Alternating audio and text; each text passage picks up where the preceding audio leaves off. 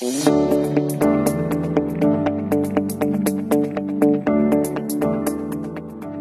evening, good evening. Welcome to Politics Wednesday, SowetanLive, and The Exchange. My name is Sam Mkokeli. Our guest, Pallo Jordan from Cape Town, Maharaj from the great city of Tekwini, sitting across from me. Uncle Mac, welcome. Thank you very much, Sam. I look forward to engaging about the book that Comrade Pallo and I have written, in the hope that the facts that we have put eliminates what happened and how we reached the negotiations. Okay, thank you. And yeah, it's an interesting book. And how long did it take you to pull it together? We had been researching a different matter for quite a while, but that project was not going anywhere. And in the process, just before the lockdown, we talked about what we would do with this mass of information that we have. And we thought that here's a chunk of information relating to a particular phase, 1984 to 1990.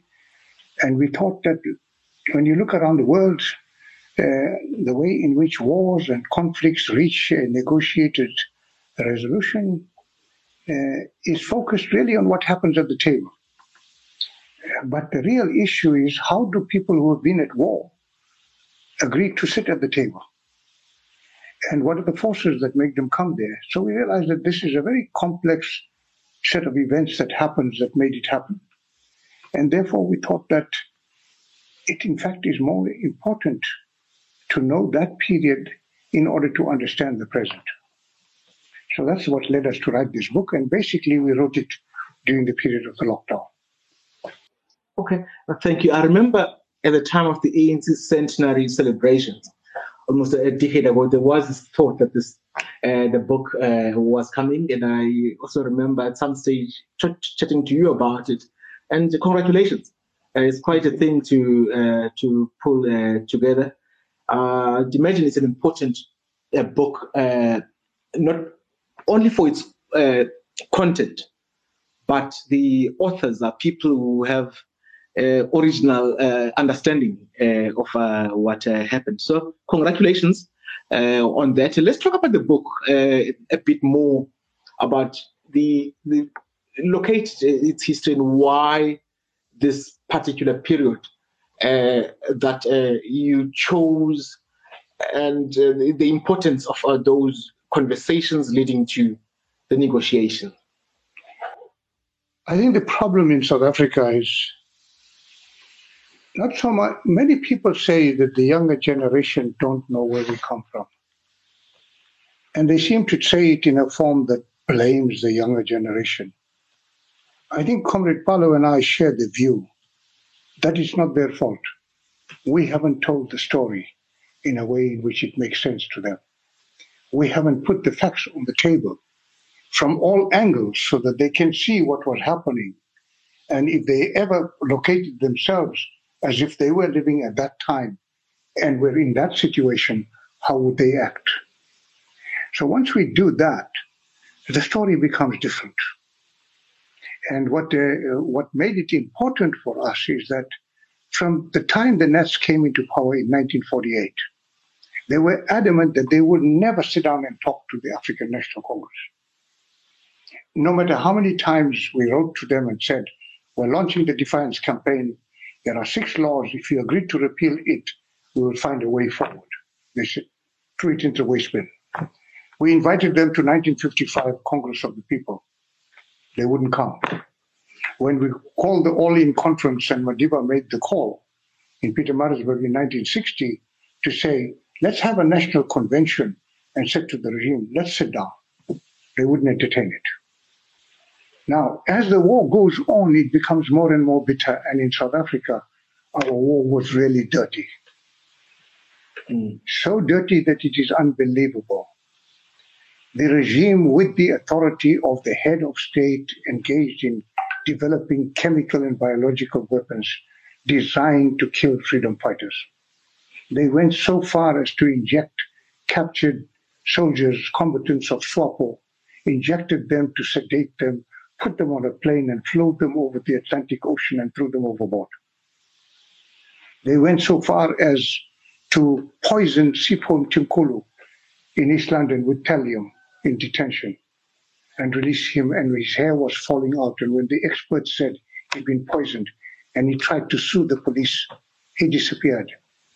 But he disappeared in such a way that nobody knew where it was.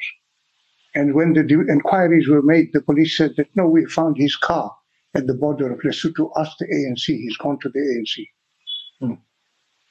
It's only years later at the Truth and Reconciliation Commission, it came out that they had captured him, they had tortured him brutally, and then killed them and then burnt their bodies overnight, fueling it with more wood throughout the night and taking the charred remains and throwing it into the river. So when you look at those things, this war was getting so dirty. The idea that the opposing forces would sit at the table was becoming dimmer and dimmer.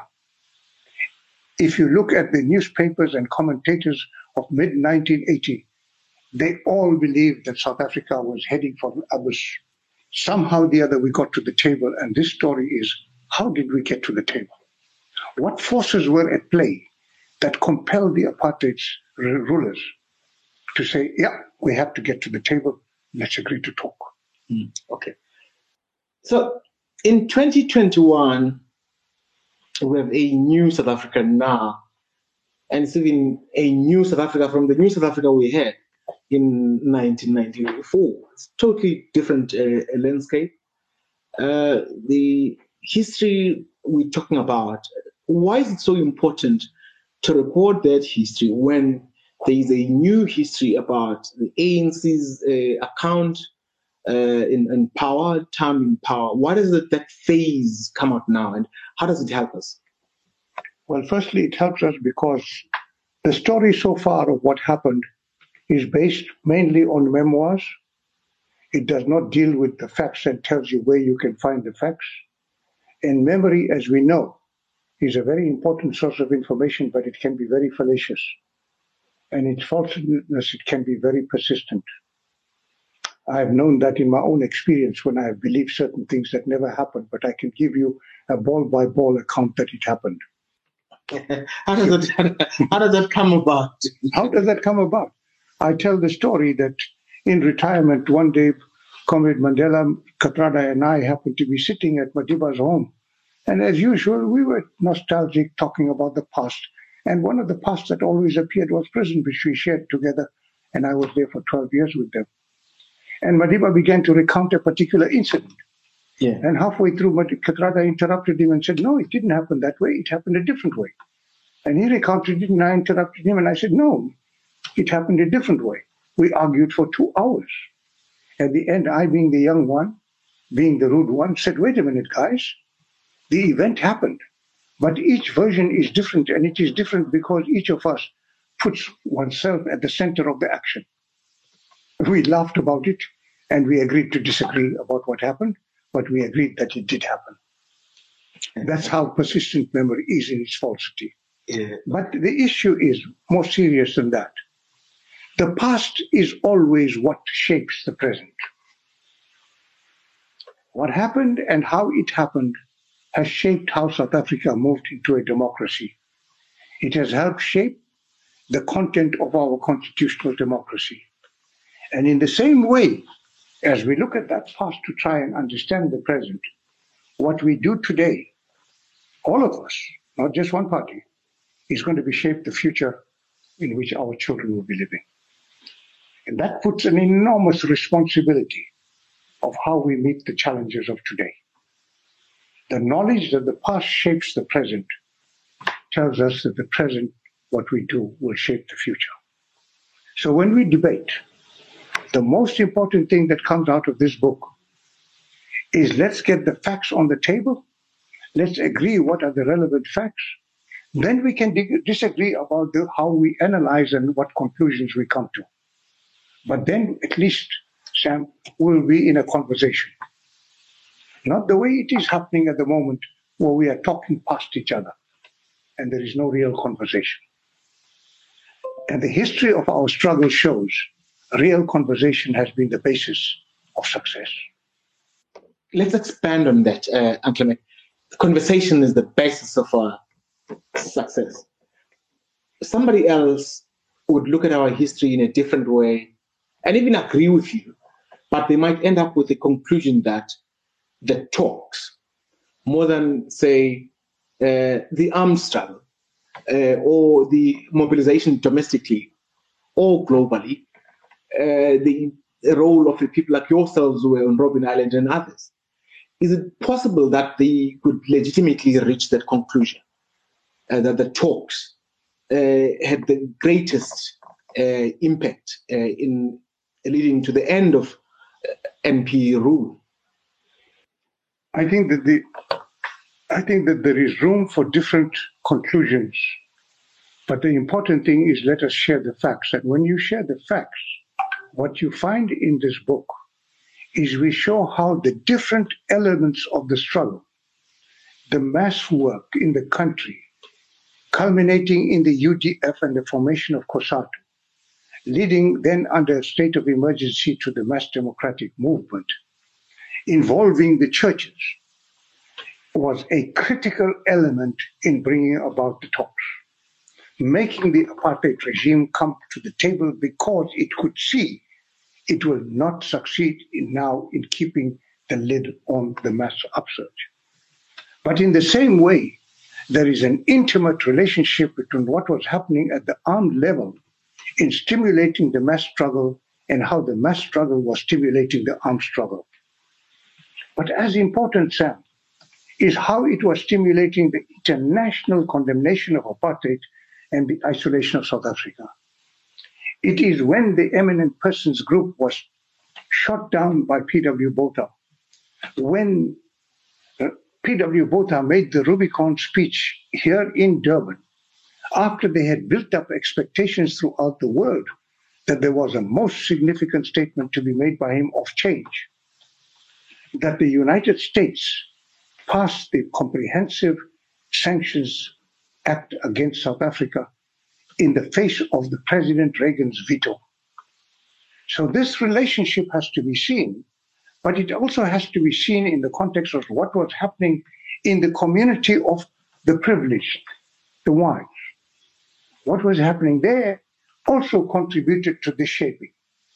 So what you will see in this book is the facts, where you can find verification of the facts, and we then say to you, now this is how we've put together that which shows that the talks moved from a position where the idea of negotiations, when first raised in 85, was thought as a wild thing, impossible. Later on, as the events developed, it became possible, but not yet probable. By 1987-88, events had shaped in such a way that it became probable. By 1989, it became inevitable. And what was the task of the democratic forces? They all came together, and at a conference for democratic South Africa held in 1989 December, where more than 400 organizations converged at the venue in Wits, they discussed the way forward in the context of the Harare Declaration and supported the idea that the time for negotiations had arrived. It didn't happen in the air. It didn't become important in its own right. Events made it happen, and events made it a critical process to bring about that change. And as you will know, young as you are, I believe you lived through the period of 1990 to 94. It was no easy period. It was one of the most difficult periods of negotiation. It went back and forwards, but in the end, it produced a democracy in which the fundamental rights of each of us as individuals is reaffirmed. And that is why we're able to sit and you can criticize me today. Okay, thanks. It's interesting, Kimet. We're trying to get Uncle Pallo on the line. He's listening. Technology is just delaying us, but we will get him on.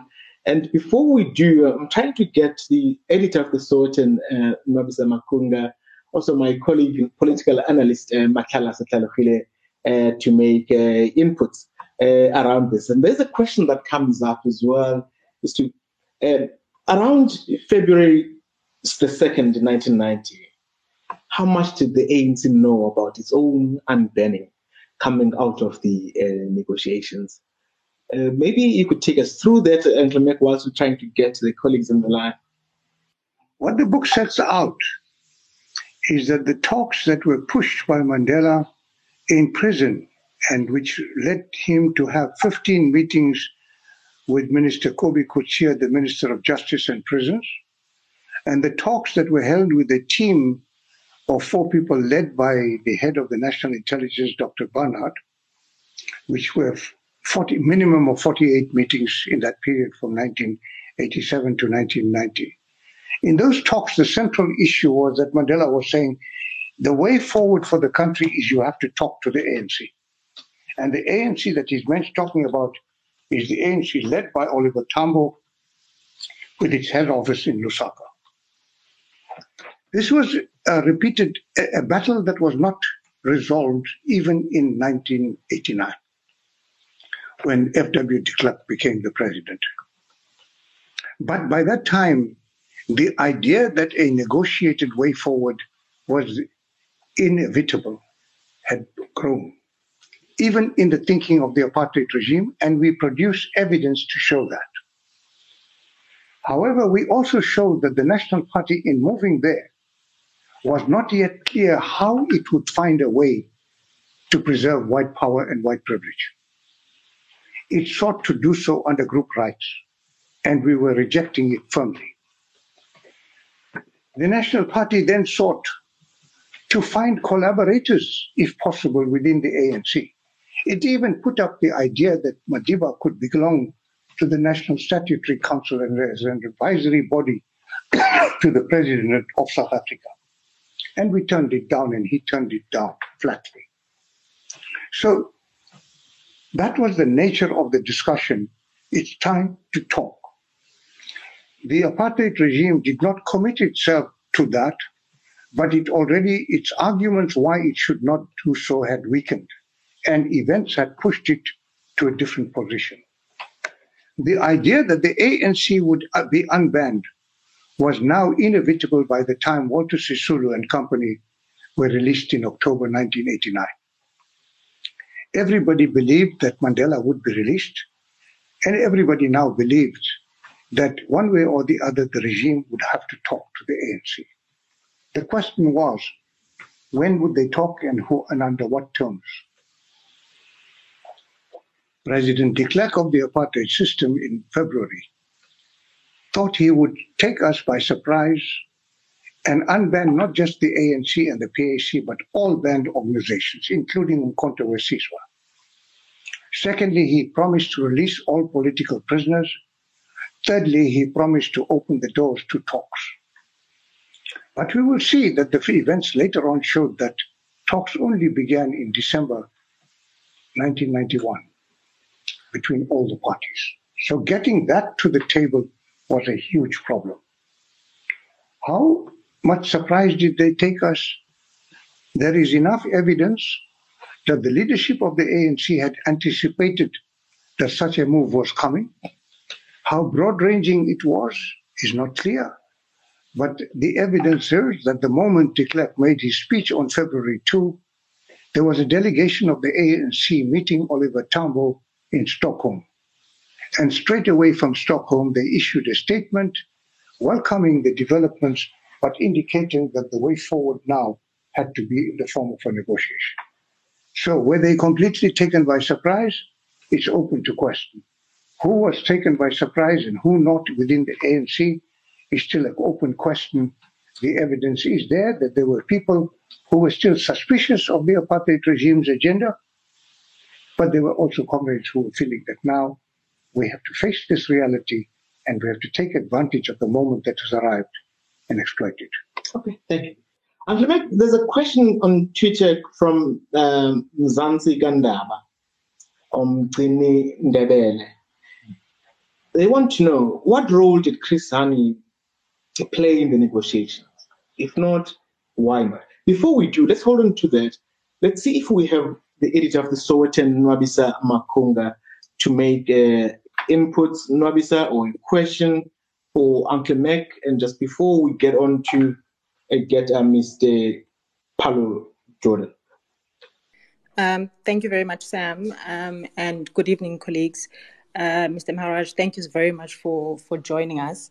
I enjoyed this book, and I think, I absolutely agree with you when you say that, for us to understand not only where we are, but also where we are going, we actually should understand where we come from. And one of the things I think, is quite timely and important about it is effectively, as you say, based on facts, based on what was effectively recorded at the time, and I think people are able to engage with it, however way, whether critically, whether they it sheds light, and they're able to understand better in granular detail, what it is that happened. So.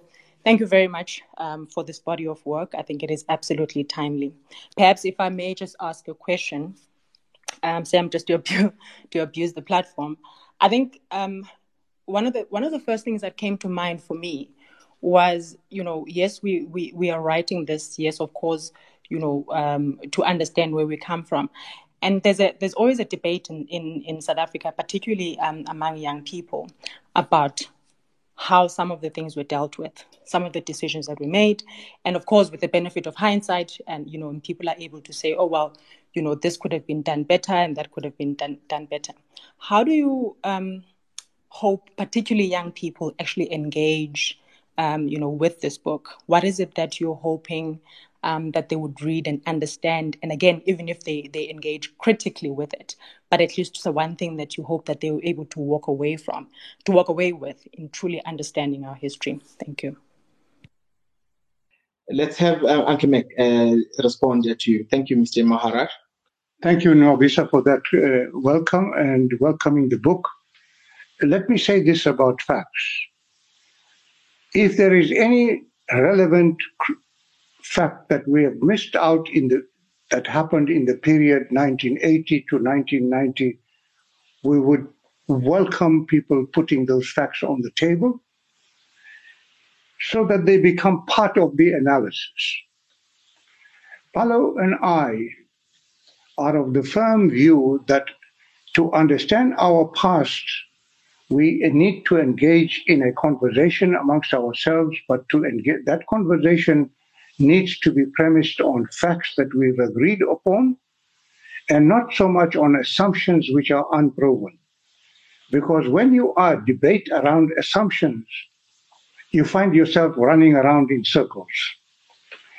And we believe that when the facts are on the table, and if anything is missing, we are ready to welcome that, then the debate changes. And we would really want the current generation to interrogate the past, not on the basis that Pallo says so and Max says so, therefore it's true. We want them to debate the matter on the basis, yes, these are the facts. Now, place yourself in the situation of Mandela, of Tambo, of the National Executive, of the leadership of the UDF, of the leadership of COSATU at that time, with the knowledge that they had at that time. How would you conduct yourself in order to promote the freedom of our people? That is a way in which we would urge the young people to confront our past so that they appropriate what happened in the past into their understanding of the present. We learn, I believe, in life through our mistakes. And therefore, we need to always look at our past with a critical eye, because we want to detect if there was a wrong move, because it is from those wrong moves that we will learn best. However, with that caveat, I would say to you that in this book we have put 3 documents as annexures in full. What I would say to you is read the Harare Declaration carefully. It was a document adopted by the special committee appointed by the Organization of African Unity at that time. It met in Harare under the chairmanship of the President of Egypt.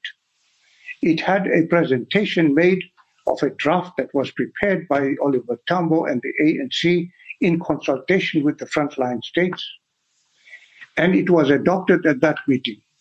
It was then taken to the OAU heads of state, and they adopted it. And they took it then to the United Nations, and the United Nations adopted it. Why do I urge people to read that? Because it states how the South African Liberation and Democratic Forces, together with the continent as a whole, saw the way forward in South Africa and defined the roadmap to our overthrowing apartheid. So those who then begin to claim that we should have done X and Y and Z need to take into account the thinking of the time, the advice of all the heads of state, especially our continent, Africa, because we had to move together.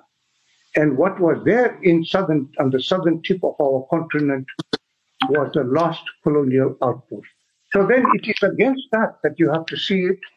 And if I may then quickly move over to the role of Comrade Chris Hani. Before you do, Uncle Mac, let me interrupt you. I just want to see if Uncle Pallo is on the line. Hello, young man. Wonderful, wonderful. I'm so happy to hear your voice. How are you doing? I'm doing fine. You're doing fine. Just fine. Just fine. It's wonderful. Congratulations on the book. By the way, also thank you. Thank you for joining us. And sorry for the delays in getting you on. I know we've been trying in the background, and really wonderful to have you. And I'm here with Uncle Mac in Devon. We're talking. We've got colleagues, Nwamisa Makunga on the line, Malala Sithaluhile, and a number of people, South Africans, mainly happy to hear about this book. Let's get your broad views and the importance of doing this book now, especially as I'd like to read another book about your organization's failures in government. But why is this one important? Well, I think Mac has explained sufficiently the importance of the book, because it's a recounting of how we got to Groote Schuur in 1990 and from Groote Schuur to CODESA. That is its significance. And I think in understanding that process, we have to appreciate that what was unfolding was a strategy which the ANC had devised in the late 60s and had tried to put into operation during the 70s and the 80s, which comprised 4 different interlocking planes. I think Mac has explained about the importance of the ANC's underground and the significance of mass mobilization, armed action, and international solidarity. Now, those interlocking and interpenetrating phenomena were what drove the movement forward. And in the end, we had reached a point where we had so politically isolated the apartheid regime that one can say that politically the apartheid regime had been defeated. We had not defeated it militarily, but politically it had been defeated. And all the forces inside the country who were in earnest about democracy had converged around the program of the ANC. That Harare Declaration, which was adopted by the Conference of Democracy in December 1989, has that significance, as do others. Okay, thank you. Thank you for that. Pallo, you still on the line? Can you hear us? Yes, very much so. No, wonderful, man. Really, it's a really beautiful thing to see the two of you coming on and writing this book. And I was wondering as well, chatting to Uncle Mac here, I like this the little thing about Madiba, how Madiba referred to him as a Mkokeli. How much of that folklore do you know? I would imagine you were fed this from your own family, this great history of writers, authors in your own family as well. Do you know that nickname, Mkokeli, how Madiba referred to Uncle Mac? No, I did know that. In fact, it's the first time I hear it. And I think you're giving away Mac's secrets. You shouldn't tell everything about Mac. There must be some mystery attaching to the man. But Pallo, Yes, I must find time to expose you as being not sufficiently literate in Xhosa folklore. Ngupepe was the name of a character in the folklore who had one eye. No, I know, but I'm saying he's giving away your secrets.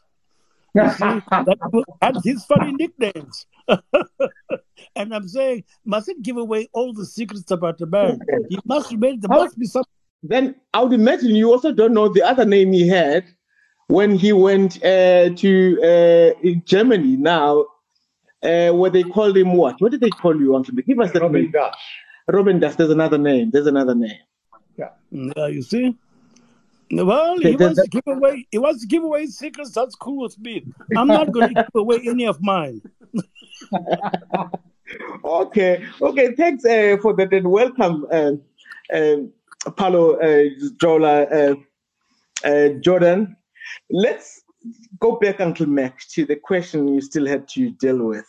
Chris Hani, the Chris Hani questioning. What role did the Chonyane play? And if not, why not? Comrade Chris was always a person who spoke frankly what he thought was the situation at any given time. In the case of the build-up towards negotiations, he was deeply concerned that we should not find ourselves prematurely in negotiations and find ourselves in a situation which is being manipulated by the apartheid regime and the Western powers. So he approached matters with a great skepticism. And he was one who fought that we should always, at the leadership, be talking to each other frankly, openly. When 1990 arrived, Chris still had a bit of reservations in his mind, but his reservations became stronger when he found that the apartheid regime was using the idea of the release of political prisoners and the return of exiles by doing it individually, person by person, and dragging the process out. He happened to be in the Transkei at that time when the Vula arrest began. And it increased his concerns about what we were entering into. So when the National Executive in July around 20th, 21st, 22nd decided that it would go to the Pretoria talks in August 6th on the basis that it would surprise the regime by unilaterally suspending the armed struggle in order to force the pace of negotiations, Chris was deeply concerned and publicly expressed his concern. But he has publicly explained that when Madiba was able to brief him and discuss the matter and explain the circumstances under which that decision was taken, Chris came fully on board. He was part of the delegation at CODESA and its successor, the multi-party talks, and he was committed to the outcome. He was part of the decision to walk out of CODESA when the Boipatong massacre took place, and it is during that period when we were still working our way to getting the negotiations back on track that Chris was assassinated. His assassination had the potential to trigger a conflagration of our country. Violence had begun and properties were being destroyed. But it took the leadership of the ANC in discussions with Madiba, who was at that time in the Transkei, to come over to Johannesburg and go on TV to make a statement which focused on the meaning of Chris's life. And he said in that statement that the best way to honor Chris was to make sure we brought democracy to fruition sooner rather than later, and that we should not throw away the gains that we had made. It is on that basis that he appealed for calm and dedication to pursue negotiations with vigor. And it happened at a time when Madiba, through that television broadcast, became the de facto president of South Africa. Comrade Pallo, who is on the line, was part of the team that drafted that statement that Madiba made on television at a time when F.W. de Klerk was the president of South Africa, but powerless to deal with the situation. I think also it's going to be important to point out that in all the meetings that led first to the drafting of the Harare Declaration, its adoption first by the National Executive of the ANC, and then its submission to the OAU Special Committee, and the very meeting in Harare where it was adopted. Comrade Chris was there. He was very supportive of the process. We all had skepticisms about the process, including myself, much as I had been very deeply involved in the drafting, etc. But he was supportive of the process. I think it's important to underline that. And the impression that some people like to create that somehow Chris was opposed to what the ANC was doing, I mean, that's just unfounded nonsense. Okay, I think perhaps Sam is having some tech problems. May I please invite Matlala to make some input? I know you've been waiting for quite a while, and then soon after we'll open the floor for questions. Matlala? Thanks, Babisa, and thanks to our distinguished guests, Pallo and Maharaj. And firstly, thanks for the role that you have played into ensuring that South Africa realizes its liberation. I would like just to pose two simple questions to the two gentlemen. Look, with the understanding that the negotiations towards compensation, I mean, the CODESA negotiations and the subsequent negotiations that led into the democratization of our country were a compromise, or rather the outcomes thereof were a compromise, not only between the apartheid South Africa and the ANC and other political parties at the time, but within the ANC as well.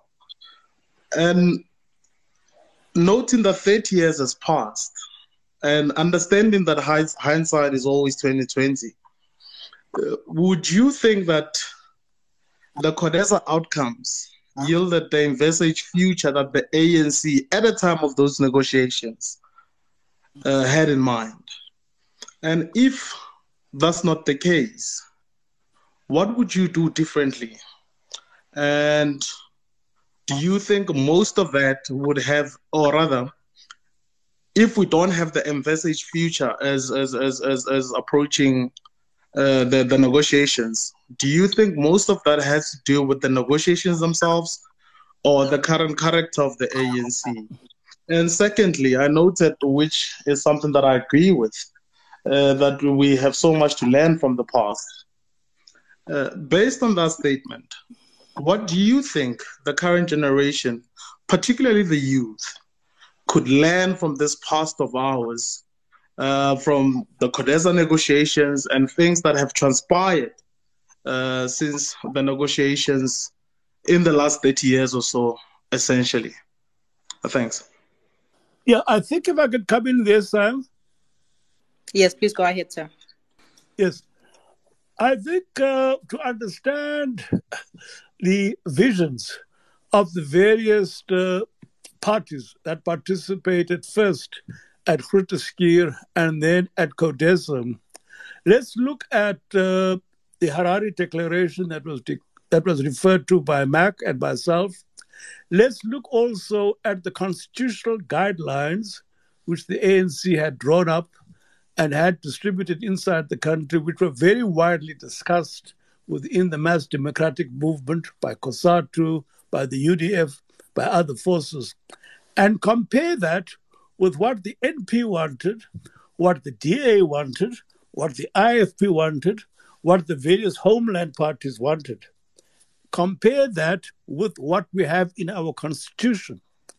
And I think much as one might say that negotiations inevitably do entail a degree of compromise, the vision that the ANC had placed before South Africa in those constitutional guidelines is what is in our constitution today. The NP came to Grooteskier and to Godessa with the notion of group rights.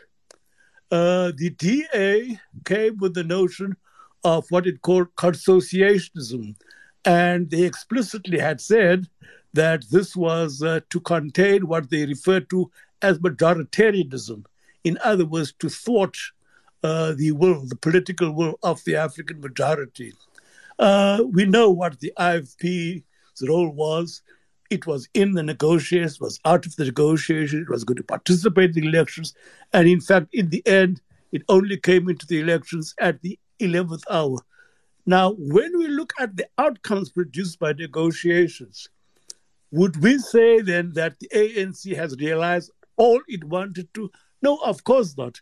But most of what is in the Constitution is the vision of the ANC, not that of the NP, not that of the DA, not of the parties from the homelands and others. It's not the vision of those who wanted to sustain white domination in one form or another. What I think the youth and the young people can take from this is that it was called a struggle because it was a struggle. It was not a snuggle. It was tough, and you had to be realistic about what you could attain and could not attain. So I have said in writing that we ended up with much more than we had, but perhaps much less than we had originally striven for. And I think that's where the compromise is. Thank you, Pallo Jordan, Nwabisa Matala. Hope you can hear us now. Just what a lovely, beautiful phrase that Pallo Jordan. It was not a snuggle; it was a struggle. And Uncle Mac is giggling away here. The young man Madiba referred to as Ngopepe. Mac Maharaj, over to you. I would just simply add to Comrade Pallo that just as the book we have written has put the facts of what happened between 84 and 90 to bring about the first meeting between the apartheid regime and the ANC at Grooteskier in May, it is necessary that when we talk about the issue of compromises, we need to populate that discussion with the facts of what happened between 1990 and 1994. In fact, I would go further and extend that period to 1996, when the final constitution was adopted and also the Truth and Reconciliation Commission Act was adopted. Now, unfortunately, we have not written that story, and nobody has dealt with that story in the way in which it populates all the facts. However, the question of compromises has arisen from time to time in public discussion, but not informed by any concrete evidence. More often it is by assumption. I have once engaged with a person who wrote a book, and in interviewing him about that book, I asked him what compromises does he see in the Constitution. And he had great difficulty. I had to help him out. We wanted, and the Harare Declaration wanted, a democracy for South Africa based on the principle of equality and one person, one vote. We achieved that, but in the interim period between 1994, we were governed by an interim constitution until the final constitution was adopted in 1996. In that period, we had promised in that constitution that there would be a government of national unity in which every party that won more than 5% of the votes would have a proportionate seat in the cabinet of the government of national unity. That was a dilution of majority rule. It was a compromise on our principle, but it was limited to an existence of not more than 5 years maximum. I remember very well going to Madiba to report on the outcome of the discussions in order to see whether what we were discussing now at the multi-party was acceptable. And Comrade Joe Slovo was there, Comrade Cyril Ramaphosa was there, and Madiba asked us one question. He says, does this take us to majority rule? And when he sensed that we were a bit hesitant in answering him, he said, how long before we reach majority rule? And we said very boldly, 5 years. He said, 5 years maximum or 5 years minimum? We said 5 years maximum. He said, agreed. We said, can we brief you now about the details? He said, comrades, I trust you. We've got a job to do to win the elections.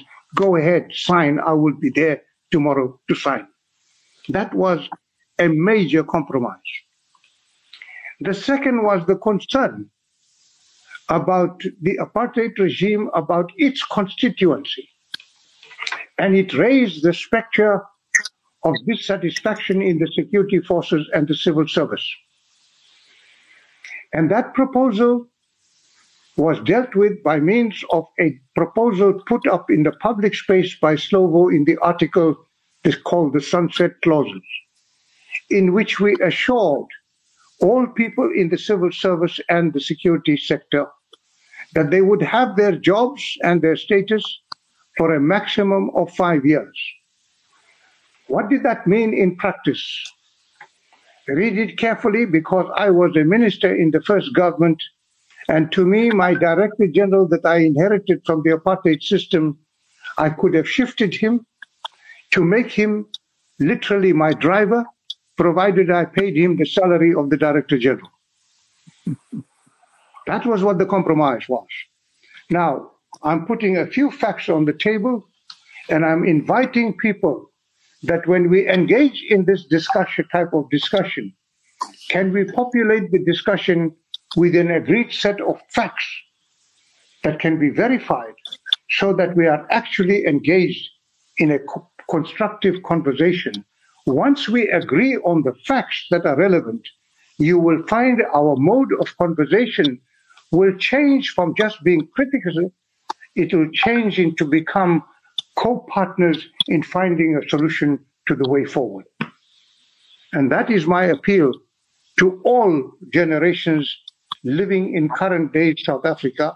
I know my time is up, but I believe that we need an intergenerational conversation founded on the current generation, but based on the facts, so that when we disagree, we can find ways to agree to disagree, but overall, we agree on how to move forward. Okay, interesting. I don't think your time is up at all, Uncle Mac. I know you've been wishing and wanting. Don't call me Uncle Mac. Why don't you call Pallo Uncle Mac also? Oh, there you go. There you go again. I know this goes back ages now. We've had this conversation. I may have started this. In the past, I noted that a particular band of politicians, especially who came from Robben Island, Governor Mbeki, Ray. I was very lucky to have interacted with those guys in Port Elizabeth. I was just fascinated with this How come these African, black African guys, only them were called and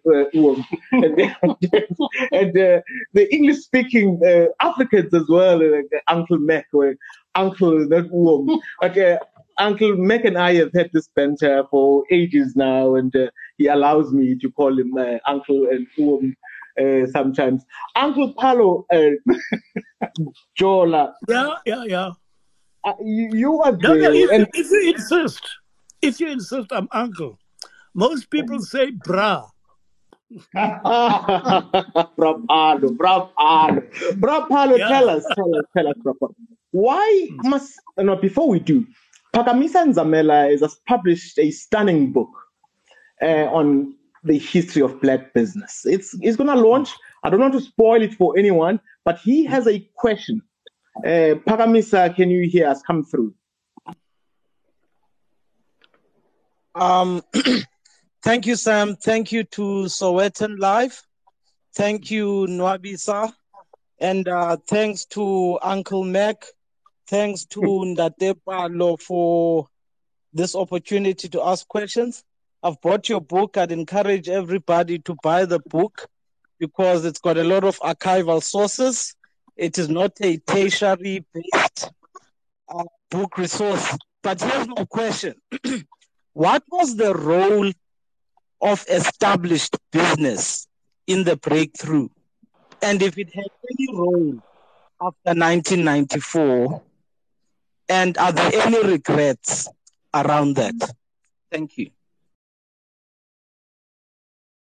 Well, if you're talking about established business, I think we have to talk about, a highly diversified established business. One of the first meetings that we had with members of the white establishment after the Kabwe conference in 1985 was a delegation led by Gavin Relly from the Anglo-American Corporation. Mac and I and Chris Hani were all at that meeting. There were subsequent meetings, but now with the African and Black business community, we had a very important engagement, for instance, of NAFCOC in 1986-87, which was of a very different complexion to the meeting we'd had with Gavin Relly and white business. Then we had subsequent meetings, for example, with the Western Cape Traders Association, which was a predominantly Black business organization comprising mainly Asian and colored business people from the Western Cape, also very different from the engagement with Gavin Relly and others, but very much like the meeting we'd had with NAFCOC. So I think there are different roles that were played by different business communities in the transition. One of the things which tends to be forgotten and unfortunately has been elided, I think, in the history of our struggle, the elections in Namibia came before we had elections here in South Africa. And the apartheid regime had done a very clever trick where, in anticipation of those elections in Namibia, they had made sure that every minibus, every potential taxi, every bus was not available to SWAPO. And that could have ruined SWAPO's election campaign. SWAPO then sent a delegation to us in Lusaka and said, look, chaps, we can't get any transport for our people in the elections in Namibia. Can you help?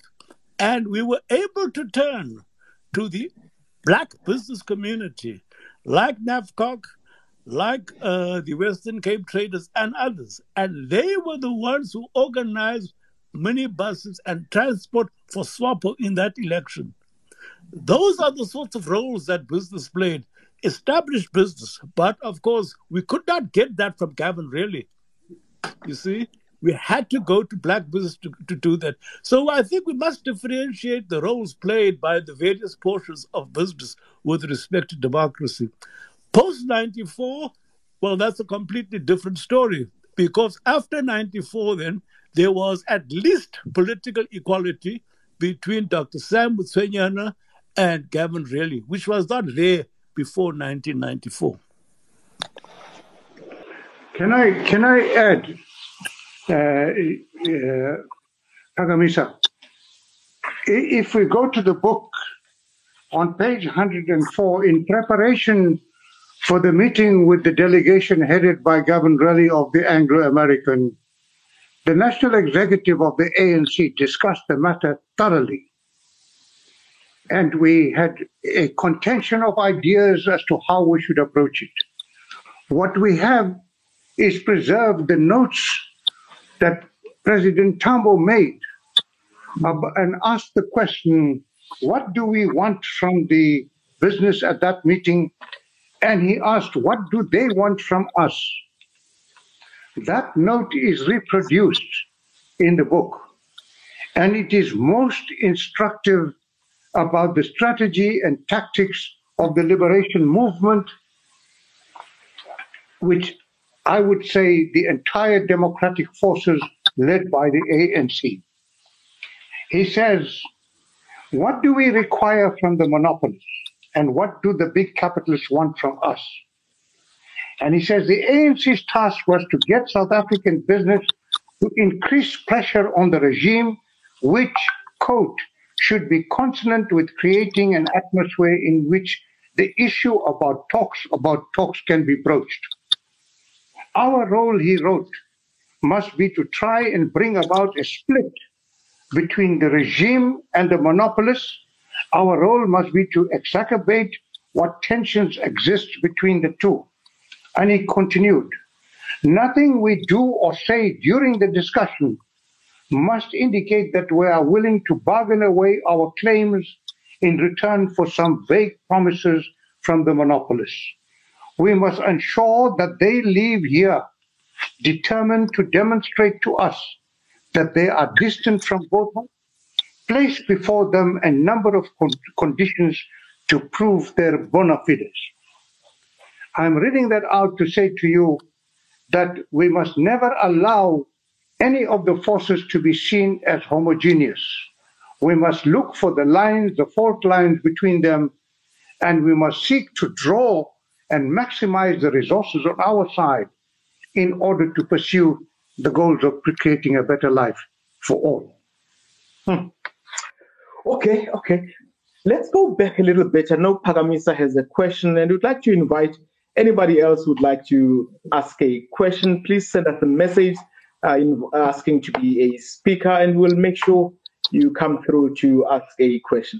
I want to go around Bra Pallo. Before we're going to come back to the thrust of the matter, but I'm just keen to understand, maybe lightheartedly as well, in how you rate the writing in this book, especially coming from you. You know, I ate your parents' writing for breakfast. AC Jordan, Ingumbo, Yeminyanya, your mom as well, great writer, highly respected and decorated. I'd like to know how you scored this book, and I'm going to go to Maharaj. Mac wrote a book, he co-wrote this book with Craig O'Malley. It's one of the best books on the history of South Africa and in the post-94 era. Shades, it's called, Uncle Mac. Shades of Difference. Shades of Difference. It's a wonderful, wonderful book. I would like to know from Mac Maharaj how he rates the writing in this book. But before we do, Pagamisa Nzamela has a follow-up, fresh from publishing a book that is launching next week. Pagamisa, come through. Nwabisa, you might have a question too. Thank you. Thank you. Thank you, Sam. By the way, uncles and everybody on the platform, I've just published a book called Native Merchants. It traces Black business in the pre-colonial era, that is mining, but the focus is on the 19th and early 20th century. Now, if you go back to the Tomlinson Commission, you will discover that in the minutes, and this is not me, this is just me being bored reading the Tomlinson minutes. They never wanted, there was an issue with Black people dominating the urban areas.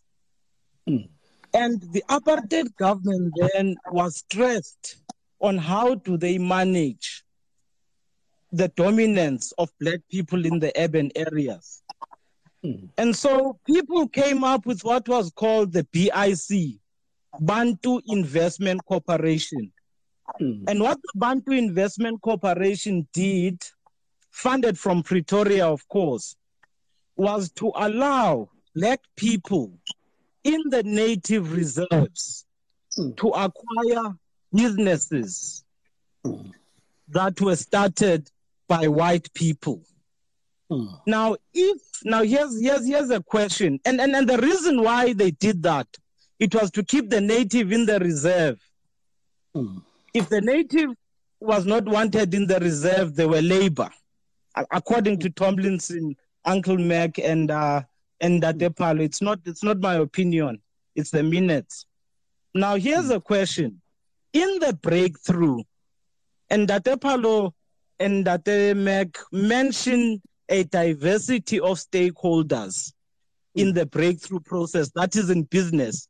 And I'm grateful that they've explained a non-homogeneous process, because in public, we always hear about a homogeneous process.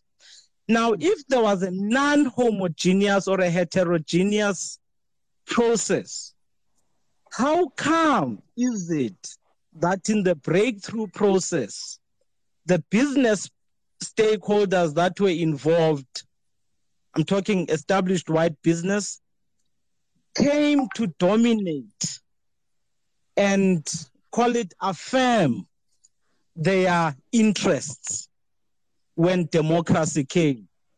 What happened with established Black players that led them not to dominate and become monopolies post-94 if the breakthrough was really heterogeneous? Thank you. Yes, I think it's very important that you refer us back to the Tomlinson Commission, and you can refer us even further back to earlier ones, like the Stallard Commission of the 1920s, and you can refer us also to the Fagan Commission of the 1940s.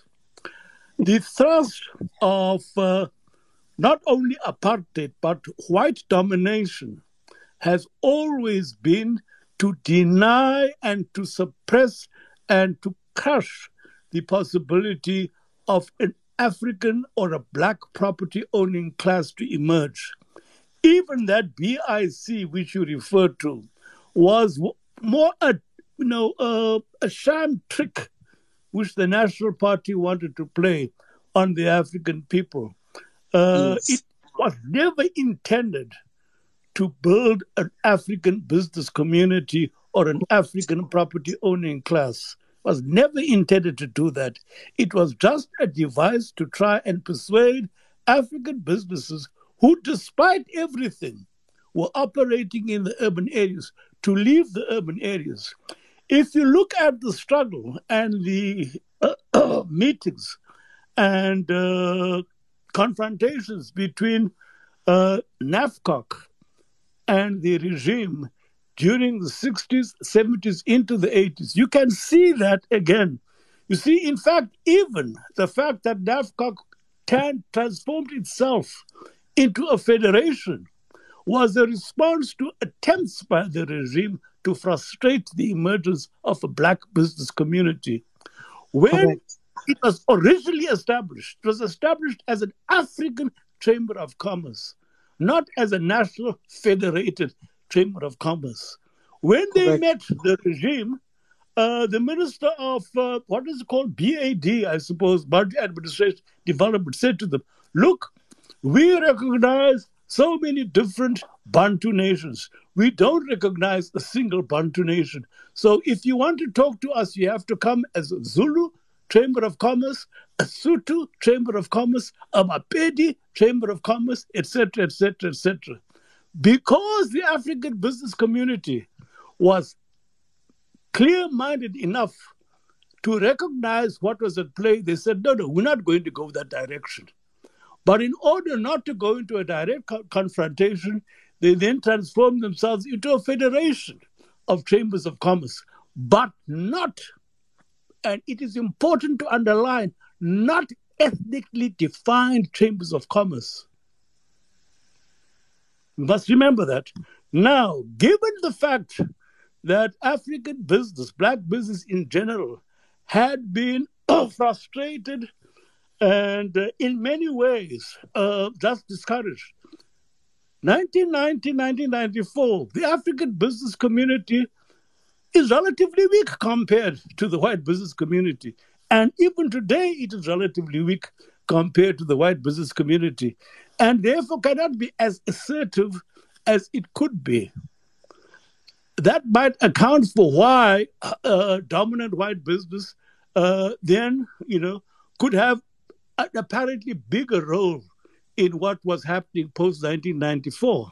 But we must never undermine, nor must we neglect the struggles played by the African business community in the drive towards democracy, especially in the period after 1986-87. Very important. And we must build upon that. I don't know if Uncle Mac wants to add anything.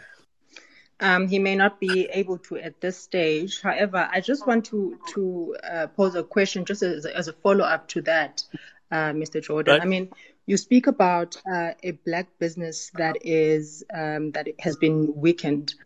And one of the things that honestly come to mind for me is, I mean, how much of responsibility do you believe the ANC should take as far as that is concerned, in the sense that, not just black business, by the way, but just community structures, your NGOs, even in the labor sector. I think what has happened and what we've seen, post 94, has been, whether intentionally or not, but quite a systemic weakening of structures that at the time, perhaps at your time, perhaps we thought would be sort of the pillars of this new democratic project, and they've become quite weakened over time. And I think, for me, perhaps I'd like to hear your thoughts just about how much responsibility you believe the ANC should take, but also how do these formations kind of see themselves beyond an ANC regime, so to speak.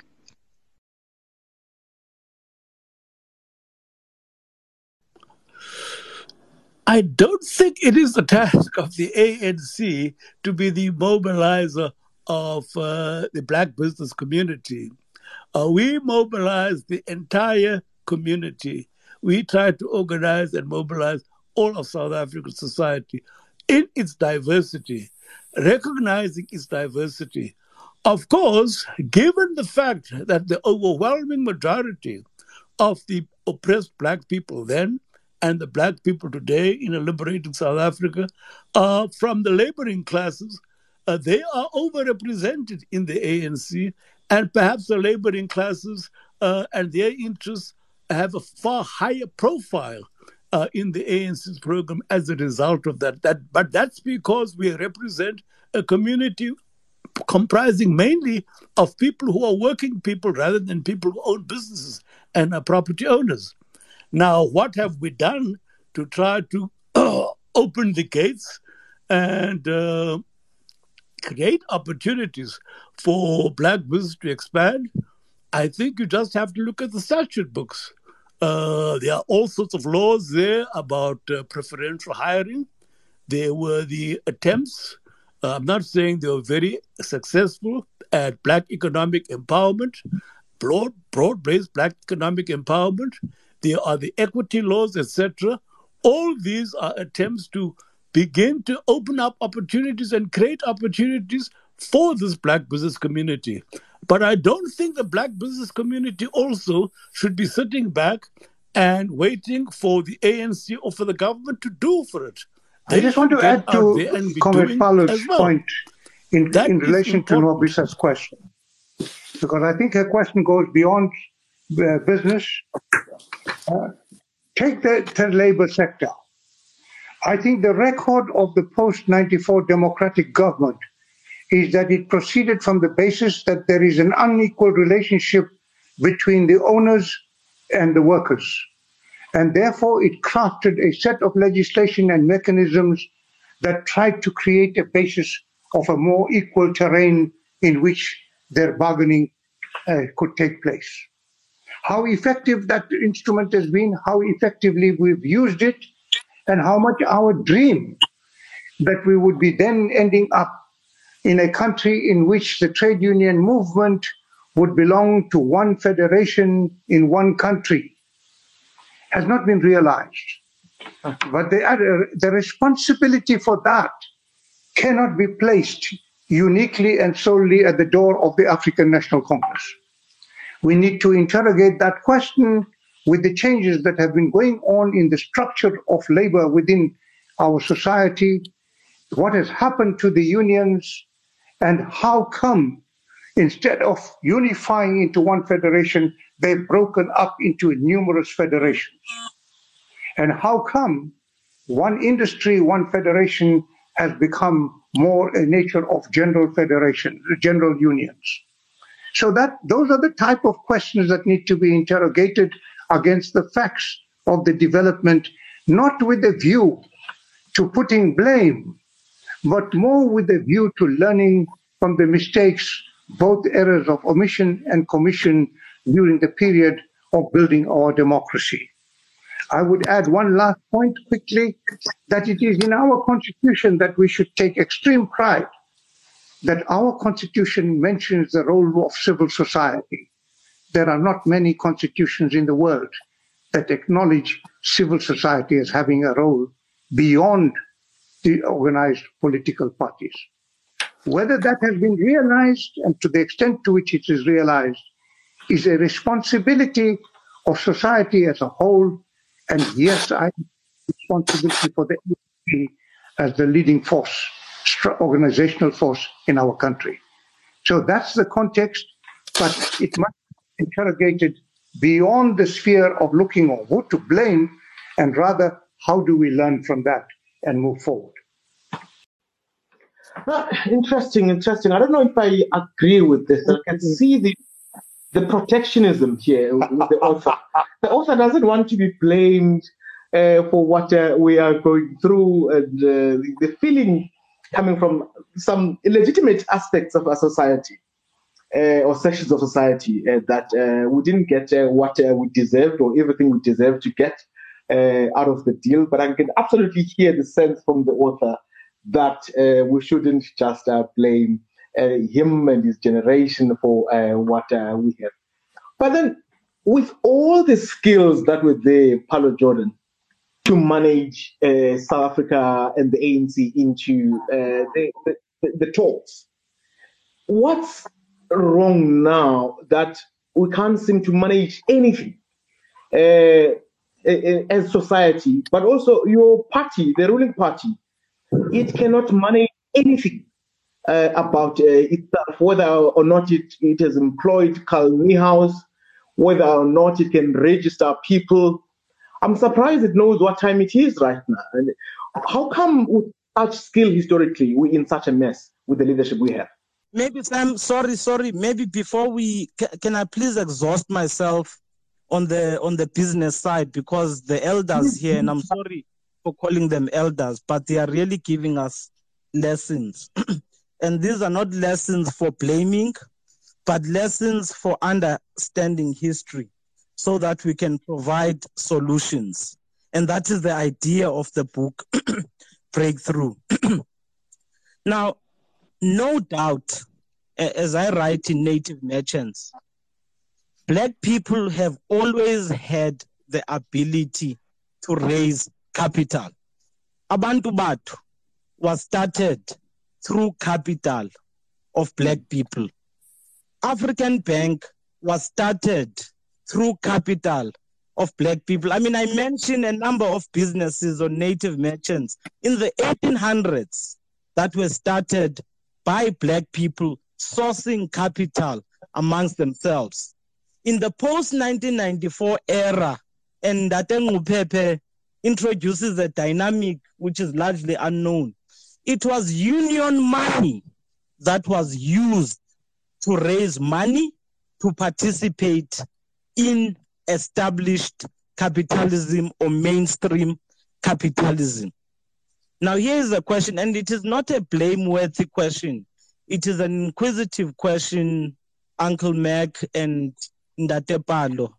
It is an inquiry to learn for me and, to even write better in the future. Now, if black people can raise capital, it's been demonstrated in history, right? And we all agree. Now, this is how capitalists are built globally. From the robber barons of America to the Asians, the state plays a role in building a capitalist class. If you go to Japan, Mitsubishi, it became Mitsubishi because it was unbundled. The state unbundled those shipping assets and automotive assets to an Asian business class. That, by the way, did not have much capital, but ultimately they dominated. What has stopped the state, which has been led by an ANC government, to unbundle the bulk of the assets to a black business class that can build a monopoly? Because we know historically that monopolies are built on the assistance of the state.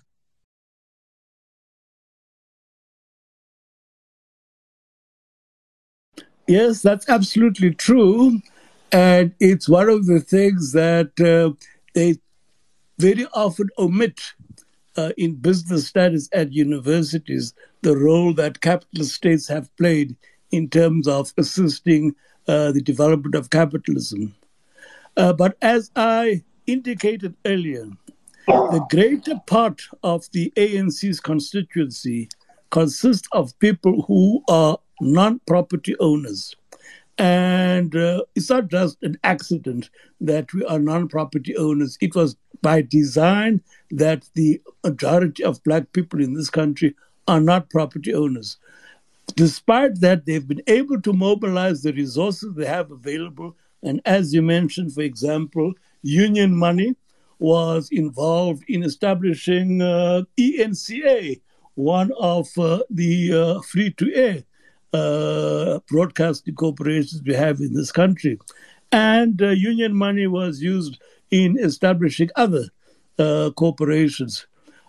Now, I don't see the ANC as the instrument of an African or a black business community, which is therefore going to use the state as a means of assisting the growth and the development of that black capitalist class. I don't see the ANC as playing that role. What we have tried to do as government is to create the opportunities for black business to get into the field.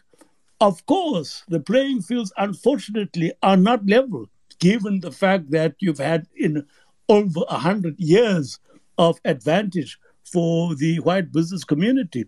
But as far as is possible, we have tried to level playing fields. Now, have we succeeded in doing that? I don't think so, because even our BEE schemes, many of them are co-opted, many of them are diverted by this dominant white business community. But it's going to be up to the black business community itself to start getting up and doing, and not look to the ANC. I'd like, for instance, to know what role NAFCOC is playing in the present period, for example, with respect to the projects that you're talking about. There used to be the other outfit, the Federation of Black Business. I'd like to know to what extent has there been unity created between the Federation of Black Business and NAFCOC. I'd like to know, for example, what cooperation there is between outfits like what used to be called the Western Cape Traders Association and an operation like NAFCOC and others, because there are other operations in other parts of the country as well. You see, they should be up there and doing themselves, not if I may come in to take the points being made by Pallo further, let me remind ourselves that the critical task of the way forward in 1994 was to use that democratic platform and carry the multiplicity of formations within our society to move together instead, not to side and overweight the matter on one formation or social formation or the other, but to balance their needs.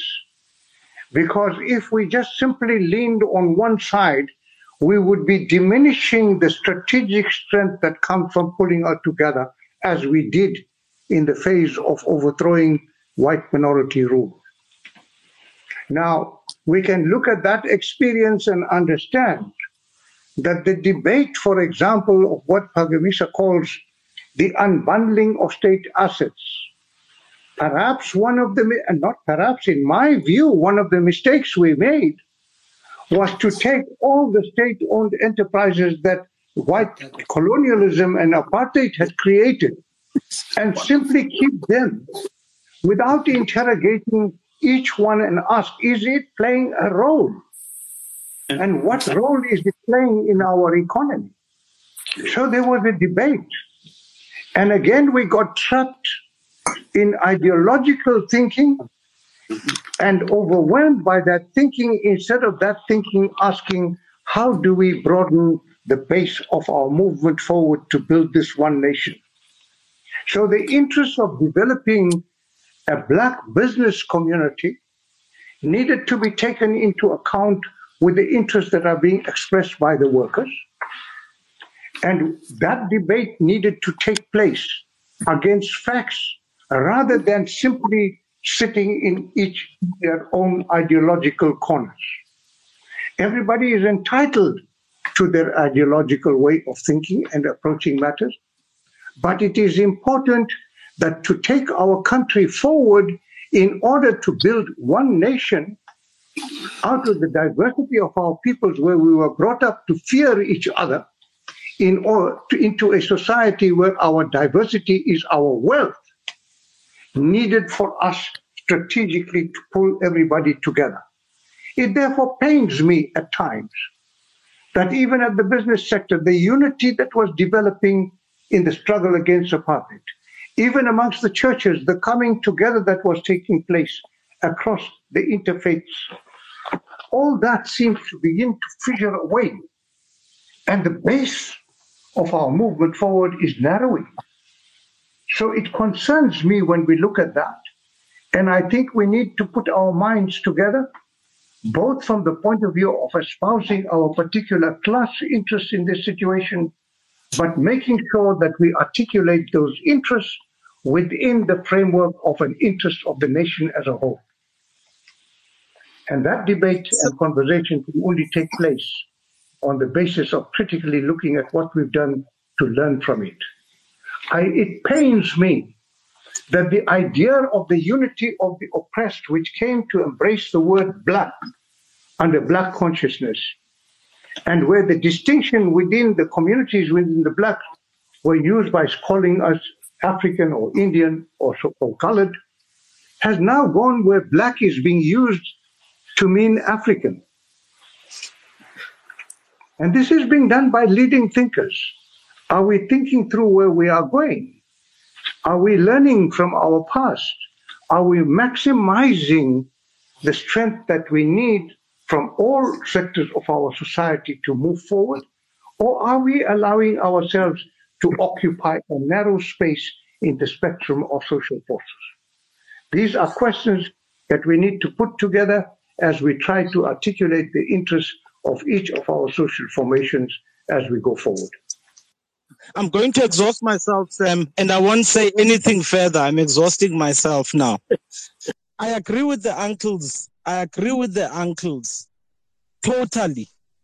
I mean, this is not a call. My questions are not based on destroying what is established. I do not come from that school of thought that says destroy what is established.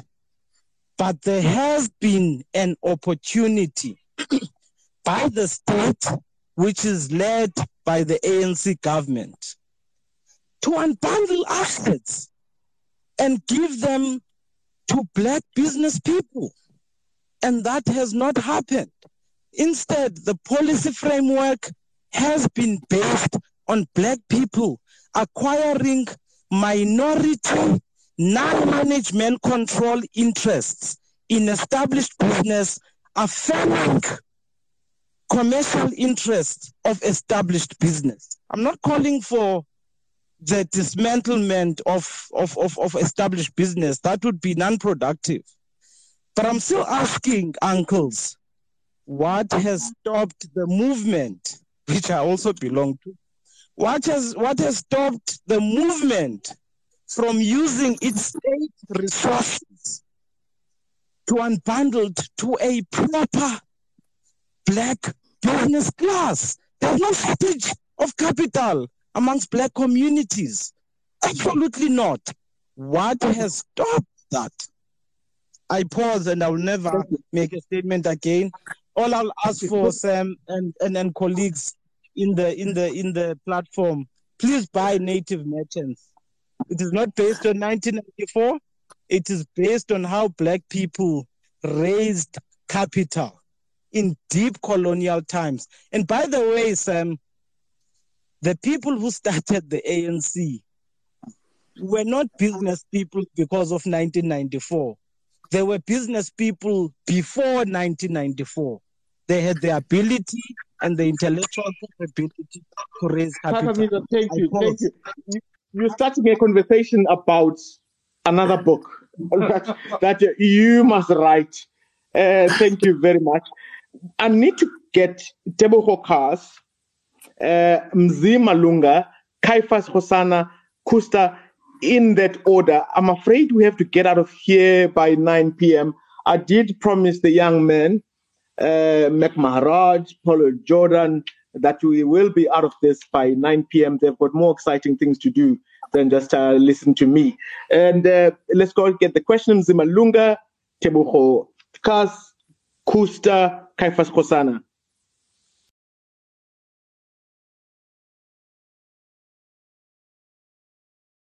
My question is obviously directed to the gentleman, starting with Mr. Jordan. If the document that emerged out of the negotiations, which is the Constitution, had been, for a lack of a better word, had been more radical, if it didn't contain, for example, the sunset clause, if it had legislated for example, the wholesale expropriation of white-owned land without compensation, if it had permitted nationalization of banks, for example, energy firms, do you think that the argument that would have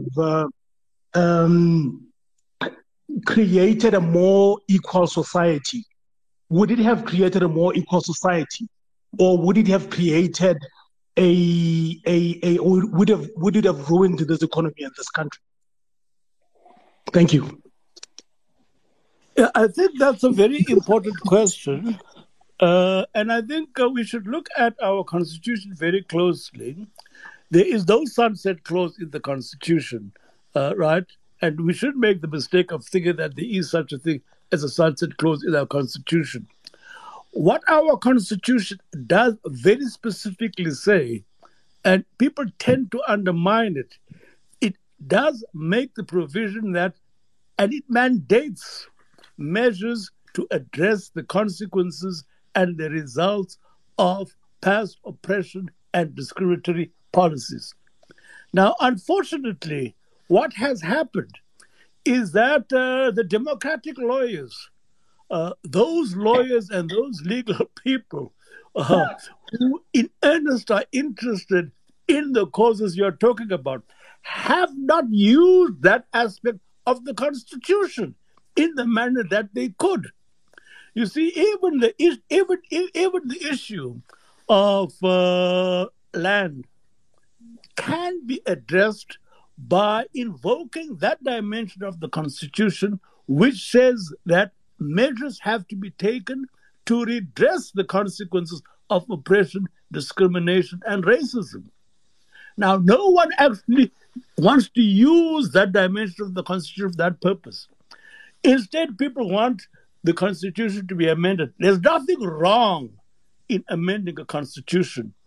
The first democratic Constitution refers to the clauses in that Constitution as amendments. That is the United States constitution, indicating that constitutions are eminently amendable. So ours also is amendable, and I'm not opposed to the amendment of our constitution. But what I am saying is that we should harness what there is in the constitution for that purpose. Now, if on the other hand, Caiaphas is suggesting that having come into office, the ANC then should have said, okay, as from this day, we are passing like the Herzog. No, it was Botha's government. I'm sorry, it wasn't Herzog government. They passed the Natives Land Act 1913, that we should have passed perhaps a 1996. Yes, we can hear you, Pallo, White over People's there. Land Act. let's carry on, and we have to start preparing to wrap up this wonderful conversation. But there's still a couple of people who Let me just give a quick comment on Caiaphas. Thank you. Caiaphas, the sunset clauses was only in the interim constitution and disappeared with the final constitution of 1996. The expropriation without compensation is provided for in the final constitution. There is a misreading of that constitution by people who say the constitution provides for willing buyer, willing seller. Read Nuka Itobi's book on land matters and you'll find it exhaustively treated, where he says that the constitution is no bar to expropriation without compensation. There is the other question that Pallo was beginning to deal with, that what would have been the way forward if, for example, in 1996, with the final constitution, we passed a land act which expropriated the land of all the whites? What would have been the state of affairs? What would have been the measure that you expected to take? Right now, there is a debate going on about the Reserve Bank. And has anybody done a costing of what it would cost? And if we did not pay anything and nationalize it, what would be the consequences, given that we are a player in the world economy and not an island unto itself? These are radical questions that we have to address when we map out a way forward. Thank you. Pallo Jordan, do you have any additional input? I'm going to go to this question. I'm trying to have them all in one go so that we're out of here by 9. Trying to get Nzima Lunga. Hope you're back on the line now. Tebuho, please come in. Kusta, please come in. Yeah, we can hear you. Thank you. Welcome. Thanks. Yeah, this comment is directed at Pallo, but certainly Mac can also respond. In December 2010, last week of December 2010 or early January 2011, you penned a piece in City Press which argued that, or maintained that, the ANC out-negotiated and outsmarted the Nats during the negotiations. I happened to do a rejoinder the following week, in which I argued that none of the sorts happened. In fact, the Nats had a head start over the ANC and any other negotiation partners at CODESA. And I went on to explain how it all happened. I see that your argument, you still maintain the same position if excerpts of your books that I've come across are anything to go by, in which you assert that Mandela used his isolation to make the first steps towards negotiations. I would hazard a warning that doesn't seem to be the case, because in fact, the Nats started in early 80s to start to understand how best to be able to neutralize on a political front and the commercial side, front, black aspirations. In fact, if you look at the cohort that went to universities in the early 80s, who were funded by the likes of Anglo-American, South African breweries, Southern Sun, and so forth, Unilever, and so forth. It was out of a plan, a deliberate plan by the Nats to start creating a middle class, a black middle class, which they were hoping could be used as a buffer. And alongside that, it is because their policies of trying to create black entrepreneurs was failing, because they, excuse my inelegant use of the word stooge, but the stooges that they had in the likes of Ephraim Shabalala, and Maponyas, who they happened to encourage to have monopoly over small businesses within the townships. They realized that it was failing because even people were boycotting the urban bounty councils elections at the time. So I'm going back to say it is I still believe your position then and your position in this book now is redolent with hubris, and really it is something that I think it's at the defines, or it is positive of the lack of humility within the ANC as a ruling party, and hence even the policies of BEE themselves. That is why there are accusations that even the current president was identified, amongst others, as people they could use to advance the net policy insofar as the economic policies were concerned. I'll stop there. Thank you, Tebogo. Thank you. I can feel Pallo Jordan shaking his head down in Cape Town. I can see Uncle Meg's eyes popping up with interest. Uncle Meg, do you want to have a quick step at that? Uncle Bra Pallo. Yeah. You want me to come in? No. Look, I would say, you see, I forget what the speaker's name was, but he's conflating Nats with whites. You see, the National Party are the Nats.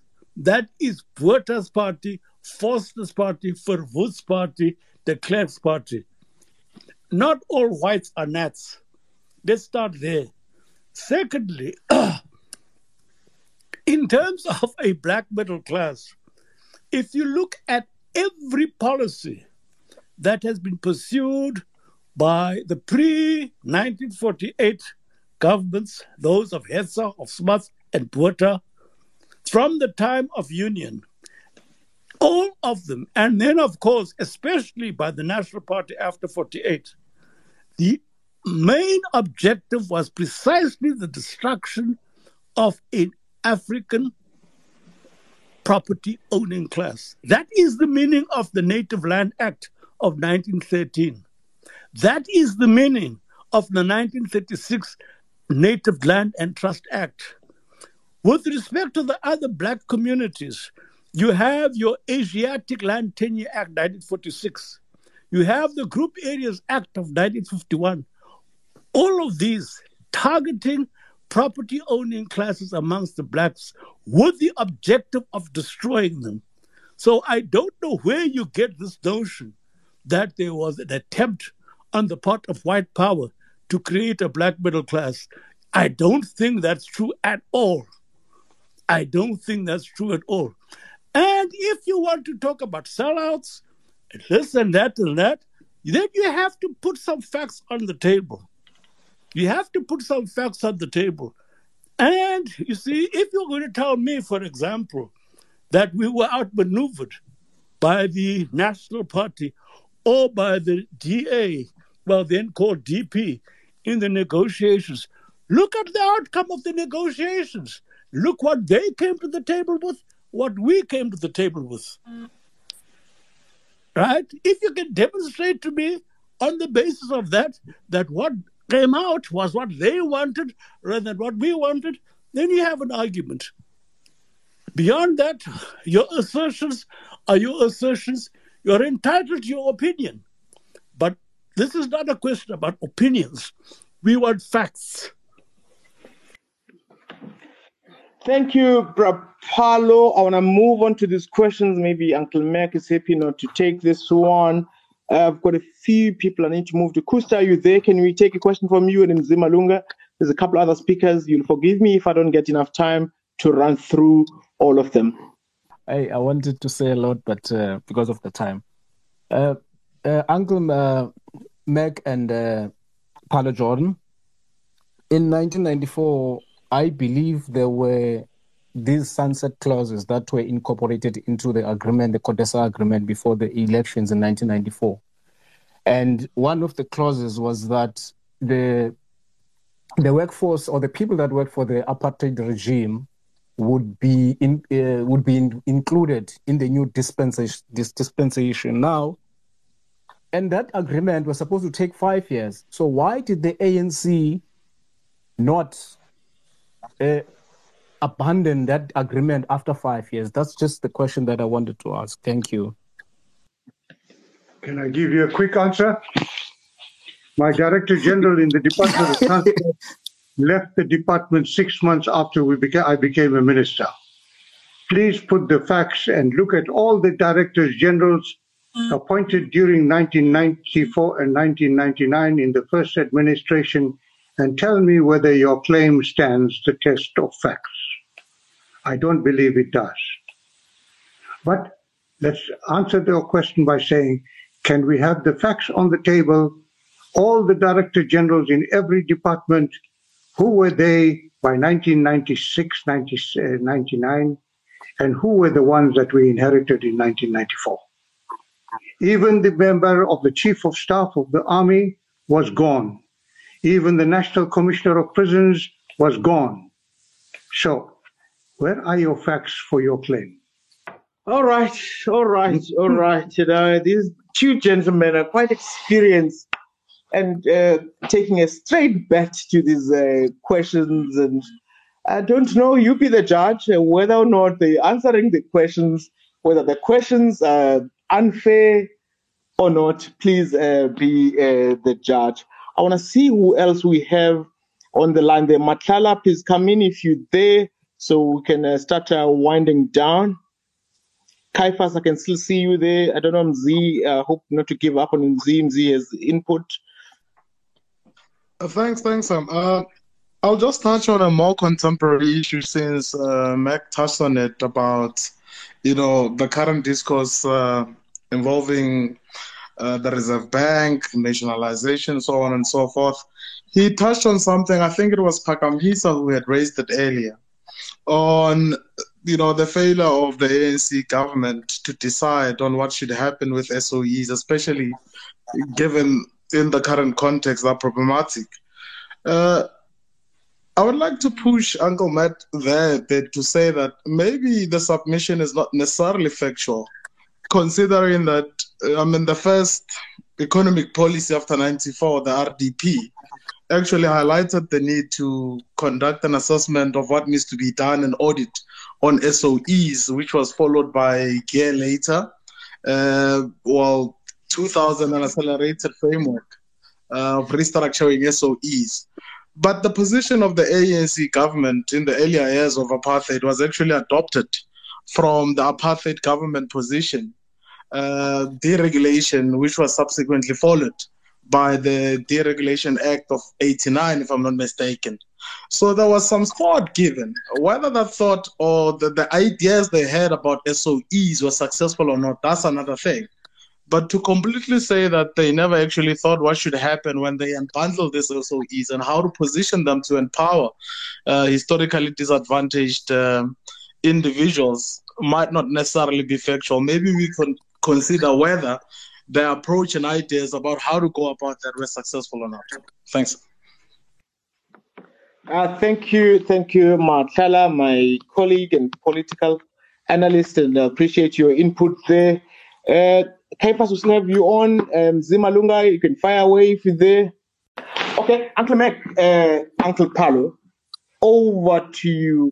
We can take that comment and question from Matlala. You haven't rated the book for me where it stands in terms of the quality and the style of the writing. I hope this book, one thing about it, gets distributed widely so that people could read, kids in the school system can read more about it, and historians can critique it. Most importantly, I'm no historian, but I'd love for the book to get a good, thorough critiquing from people who know this history. Thank you so much for being with us tonight, and Uncle Pallo, coming to you. You're going to answer the questions, the inputs from Matlala, and rate the book for me in the context of your own parents' writing.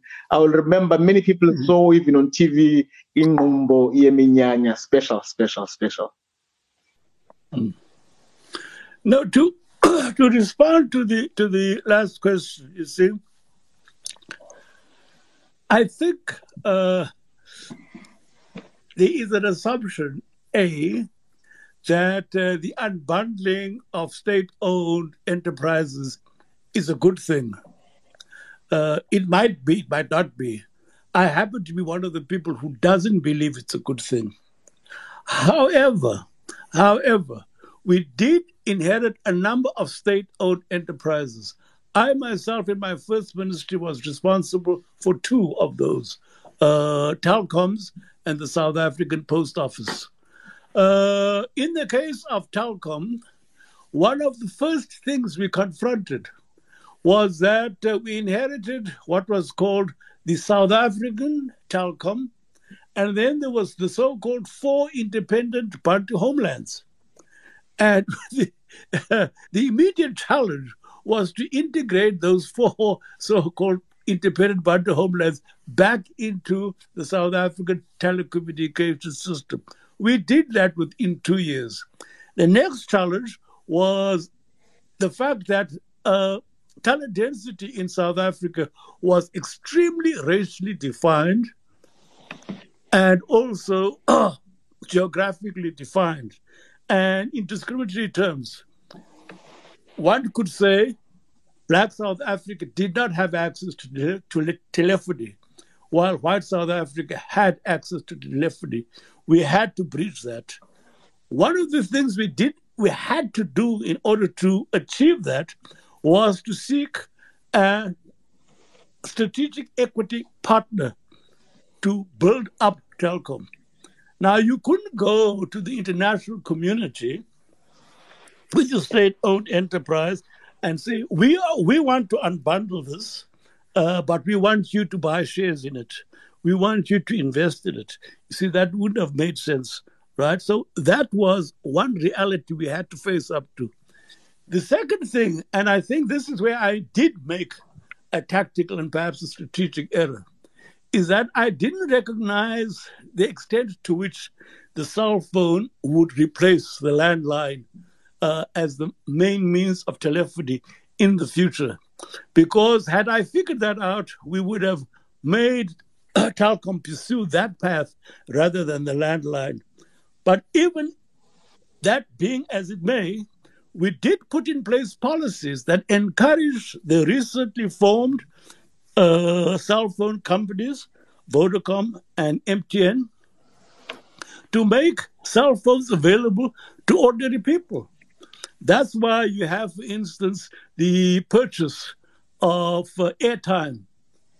It made economic sense for them because it meant they didn't have to send out bills anymore.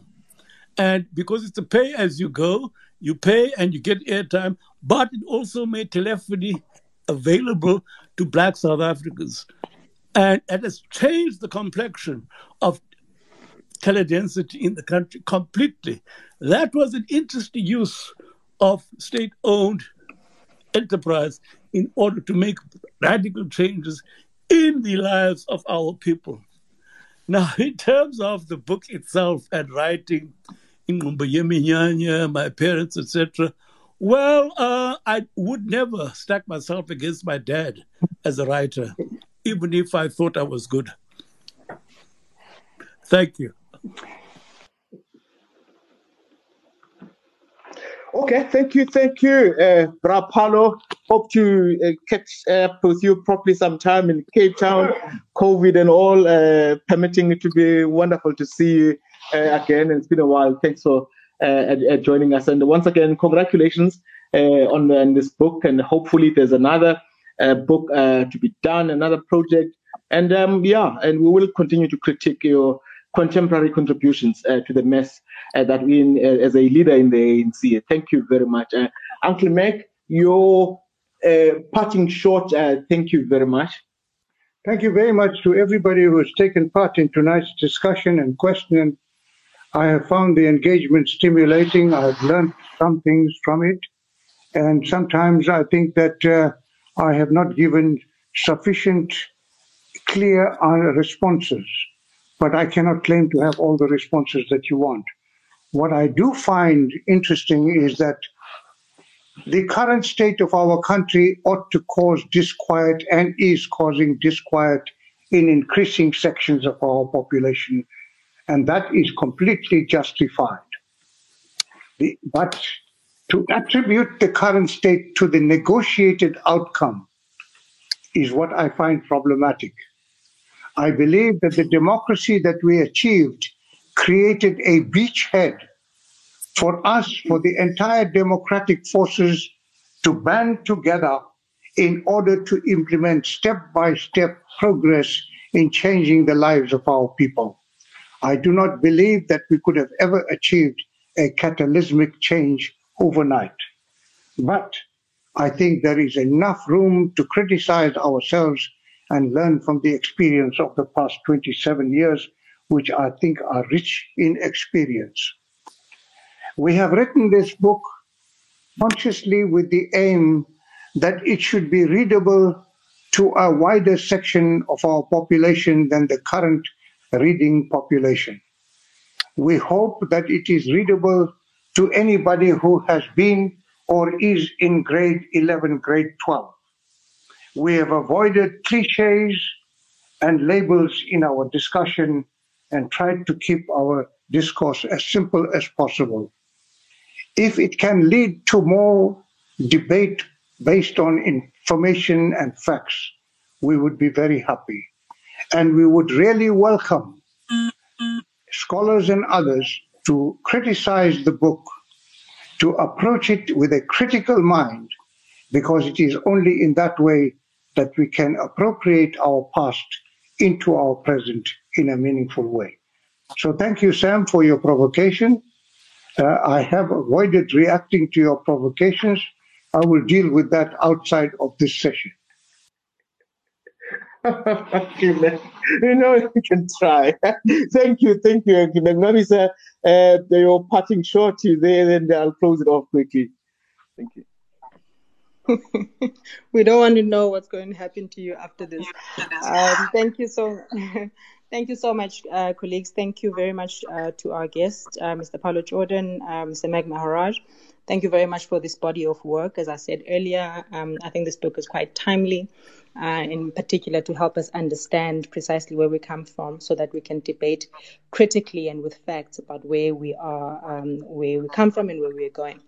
Thank you to everybody who is on this space. Every Wednesday, Politics Wednesday on SowetanLive, in partnership with The Exchange. Thank you very much for joining us. We will see you next week, 7 p.m. sharp. Sam, over to you. Thank you.